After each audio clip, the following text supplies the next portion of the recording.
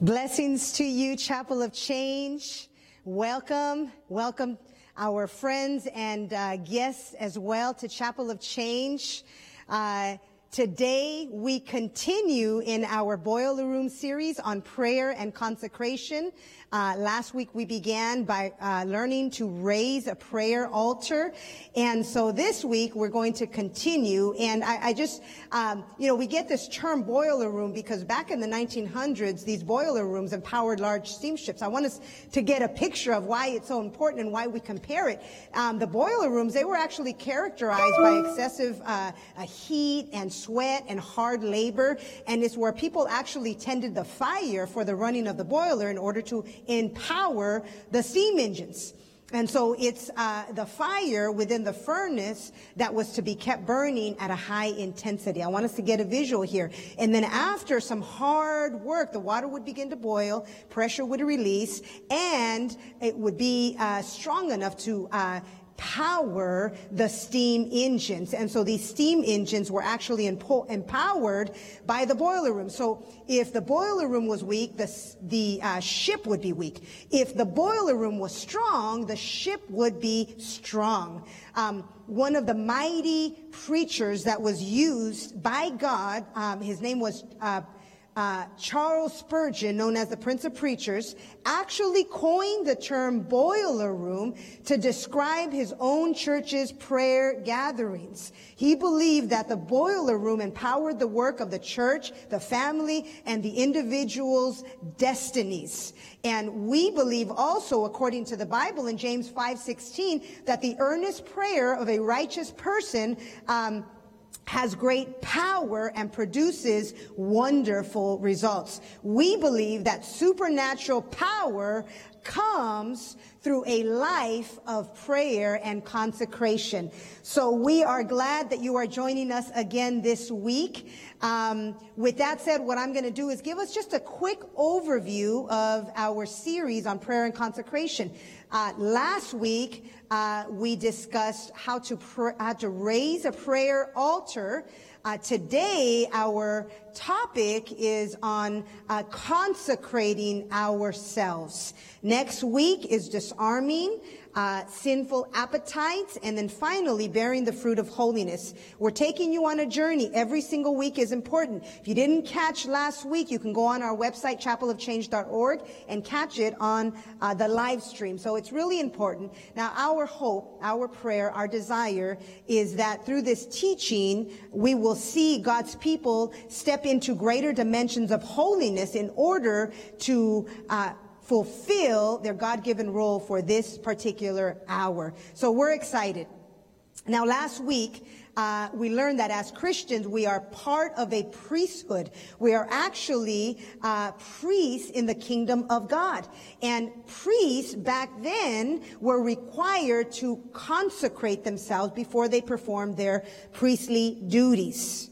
There were specific items that were needed as part of the preparation process. Well, why am I saying that? Because it's important that as we see ourselves as priests, we'll be able to make the connection of how serious consecration is in the life of a believer today. Now, let me take you to the book of Exodus, chapter 28, verse 2. Here, Moses and the Lord are having a conversation, and God is saying to Moses about the priesthood in preparation. He's saying, and you shall make holy garments for Aaron, which was his brother, for glory and for beauty.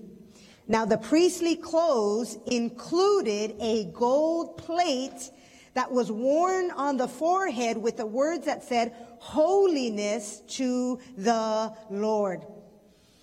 Priesthood and holiness were meant to be inseparable. I want us to get that. Priesthood and holiness were meant to be inseparable. They go hand in hand. Today, as I mentioned, we're going to dive into and learn about the need to consecrate ourselves. It's absolutely important. As a matter of fact, consecration is critical for every single Christian. It's both the starting point and the pathway to a life of holiness. In Romans 12:1 in the Amplified Version, Apostle Paul is saying this. He's saying, I appeal to you, therefore, brethren, and beg of you, in view of all the mercies of God, to make a decisive dedication of your bodies, presenting all your members and faculties as a living sacrifice, holy, devoted, consecrated, and well-pleasing to God. Every single Christian who desires to please God must dedicate their bodies as a living sacrifice, which is to be holy, devoted, and consecrated. We cannot expect to fully experience the life of Christ in us without consecrating ourselves to the Lord. Now, what is consecration? It is the action taken to separate ourselves from worldly use in order to be set apart for God's use. Let me say that again. Consecration is the action we take to separate ourselves from worldly use in order to be set apart for God's use. In 2 Timothy 2:21 in the Amplified Version, it says this, so whoever cleanses himself from what is ignoble, that word means dishonorable, and unclean, who separates himself from contact with contaminating and corrupting influences, will then himself be a vessel set apart and useful for honorable and noble purposes, consecrated and profitable to the master, fit and ready for any good work. Now, there are two aspects of consecration we need to know. The first is the separation aspect, and the second is the setting apart aspect. Number one is the separation aspect, which deals with our response to God. I want us to get that. The separation aspect deals with our response to God. Now, priests in the Old Testament were required to consecrate themselves before they performed their duties. Likewise, as priests, that's you and I in God's kingdom, we too are required to consecrate ourselves. How? By separating ourselves from contaminating and corrupting influences. Now, this is a deliberate process that we are to actively engage in. That is an action word. It's a verb. We have to participate in this process. Now, Ephesians 4:22 says this, throw off your old sinful nature and your former way of life, which is corrupted by lust and deception. Here again, we're to do something. What are we to do? We're to throw off the sinful areas in our life. Now, the reality is that if we don't consecrate ourselves, it will be easy for us to yield to sin over and over again, like a pattern. So what must we do? We must take inventory of our life, and we must ask ourselves some very open and honest questions. We must ask ourselves these things. What are we watching? What are we listening to?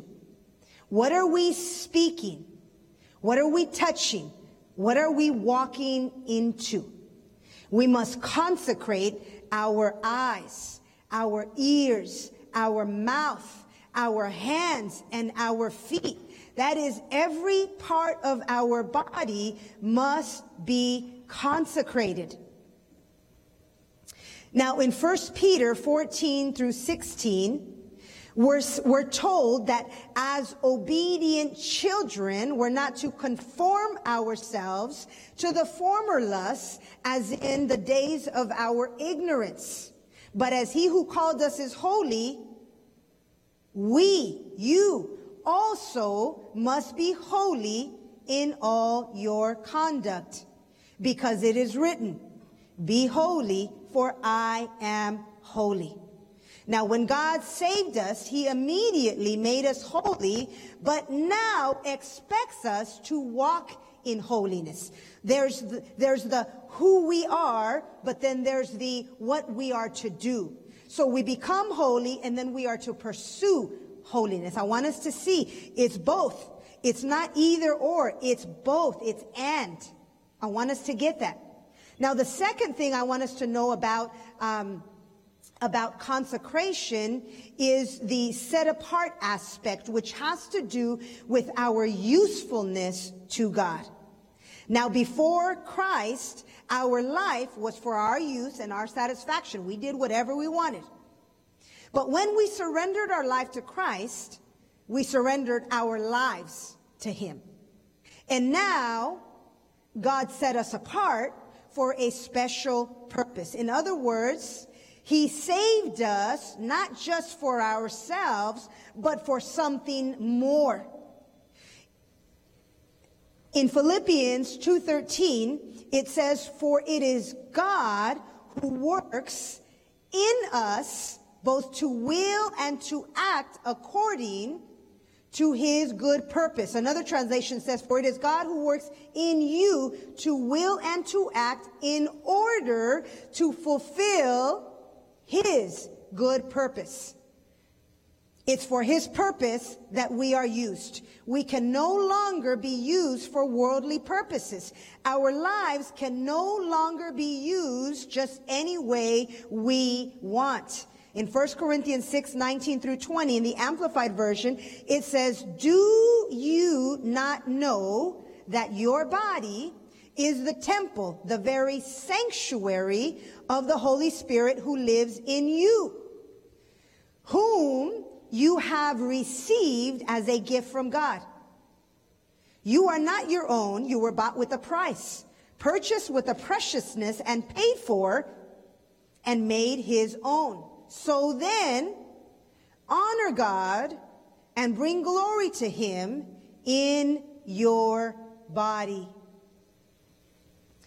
There's a sobering chapter in the Bible, specifically in the book of Daniel, chapter 5, where we find this king by the name of Belshazzar, who was having a feast. And he had all his people around him, and they were drinking so much wine. And after they had gotten drunk, they decided that they were going to drink from the vessels of the house of God. These vessels that had been sanctified to God, the king decided that he was going to take them and bring them to where he was and use them for worldly purposes. He desecrated what was consecrated. And while they were drinking, the Bible says that a finger appeared on the wall and began to write these words, Mene, Mene, Tekel, Upharsin. That night, my brothers and sisters, God judged the king.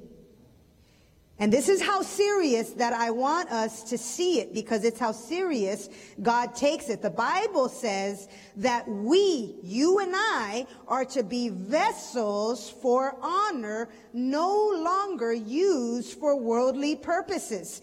That means that we are to be a vessel of honor. The Bible says in 2 Timothy 2:21 that whoever cleanses himself from the latter will be a vessel for honor, useful to the master and ready for any good work. We are to be vessels for honor so that God can then use us to do any and every good work that he calls us to. If these vessels are not honorable, there is going to be a stoppage in the flow of the Holy Spirit who wants to come out of us in order to bless other people through ministry. We have to take it very seriously that we too now have become vessels, and God wants us to be vessels of honor so that we can do what God has called us to do. So my brothers and sisters, we are learning what consecration is, so that we can take it seriously and begin to make a decisive dedication to consecrate ourselves. Now, here's a challenge that we, on behalf of myself and Pastor Brian, want to issue to the church. We want you this week to take inventory of your life and to really begin to look a little bit closer at the things that are taking place in your own life or in your own home. And here's my question. What are you watching? What are you listening to? What are you saying? What are you touching? And where are you walking? These are questions that we have to be willing to ask ourselves in order to allow God to show us and to search us where we're at.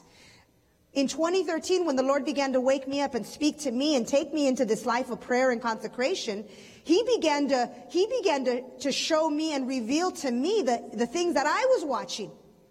And I'll never forget one day he began to speak to me, and he said, you know that show that you're watching? He said, I want you to fast it for a week. And this is how God was speaking to me. And I thought, well, I'm just going to make a sacrifice. Okay, yes, Lord. And I did that for a week. But would you know that at the end of that week, the Lord began to speak to me very openly and very candidly. And He said this to me. He said, you know that show?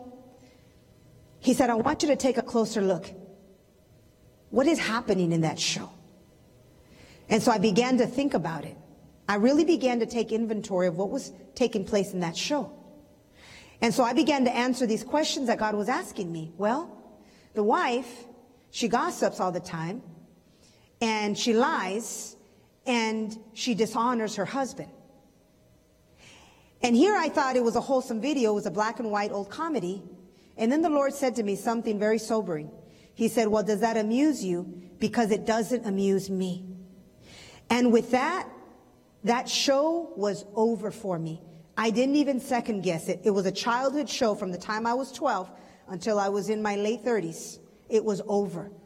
When God comes into our life and begins to speak to us as our Father and as one who is concerned for the well-being of our life, He begins to speak to us in these terms. And if we're willing, we will hear the voice of God, and we will begin to say, wow, what am I watching? What am I listening to that is impacting me negatively? What am I saying with my mouth that I'm just using? The Bible says that there's life and death in the power of the tongue. What am I saying? Where am I going? Where am I? What places am I walking into? These are the hard questions that we have to ask ourselves. Stop and think about. And we have to ask ourselves, what am I touching? You know, for the most part, people have Facebook. People have access to the computer like never before. People go online. They look on the internet and surf the web.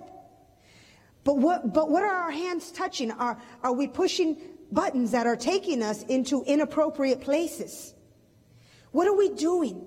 See, the thing that I want us to understand is the Bible says, behold the goodness and the severity of God in the book of Romans. Now, the goodness is that God already knows. That's the good news. He already knows what we're doing. Meaning it doesn't catch Him by surprise. When we come to God and we begin to let Him search our heart and take inventory of these things that we're doing, He knows it already. But He wants us, out of our own free will, to begin to engage in this process of allowing Him to remove these areas from our life that are ungodly. Now remember, we have a role as priests in the kingdom of God. We are a royal priesthood. The Bible says a holy nation. We cannot take this lightly, and we cannot take this for granted. You have now become aware that our role in the kingdom of God as a priest is very sacred. And we have to take our position in the kingdom of God very seriously. Now that we have been saved, we cannot be a people who don't pray and consecrate. We have to. Now become a people of prayer and consecration. That's the only way. As I mentioned at the beginning of this teaching, that consecration is the starting position and it is the pathway of holiness. If we do not have a life of prayer and if we've not entered into a life of consecration, I'm telling you, we set ourselves up for sin, to allow the enemy to lure us into sin, and we end up yielding to it day after day after day. Why? Because we've not prayed and we've not consecrated ourselves as a lifestyle. Our entire life is an instrument in God's hands, and it's to be used for his purposes and his purposes alone. Our eyes, our ears, our mouth, our hands, our feet. Every aspect of our being is now only to be used for the purposes of God. So I want to challenge us, this church, from the bottom of my heart, in a spirit of love, but a spirit of truth and concern. I want us to know that with God, all things are possible, but it's absolutely important that we don't dismiss this as an option, but that we realize it is a very vital aspect of our walk with God. With that said, church, I just want to pray for us, and I want to ask God to do in us what we cannot do for ourselves. Father, I thank you. I thank you. I thank you, Lord, that because you are the one who has called us into this life of prayer and consecration, that you are able to do in us what we cannot possibly do for ourselves. I ask you, Lord God, that you would begin to stir up the hearts of your people, to give them a passion and a desire to seek your face and to enter into a wholehearted life of consecration, to know that your power is able to walk them through step by step every area of their life, to fully consecrate them, Lord, in order to transform them into your image and likeness. I thank you, Lord God, that the work that you did in me, Lord God, was supernatural, but it was grace-filled. Your grace and your mercy met me, and I am trusting and believing that your grace and mercy will meet all of us who've not yet been people of prayer and consecration. God, I ask, Lord, that you would take us even into deeper dimensions of prayer and consecration, Lord God. Give us a heart, Lord God. Give us this desire inside of us, Lord God, to begin to take you at your word and take your hand and say, lead me, Father. Help me, Holy Spirit. Show me how to do this. Show me how to walk in this way, Lord God. I desire to be a living sacrifice that is holy, devoted, and consecrated unto you.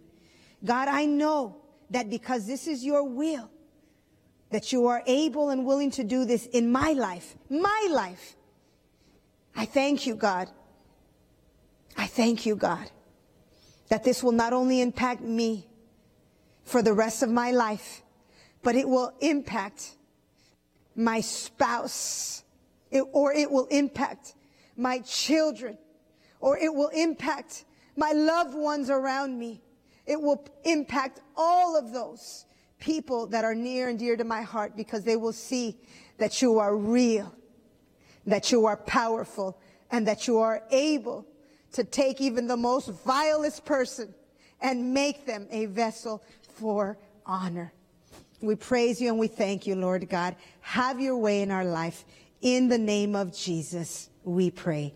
Amen and amen. God bless you.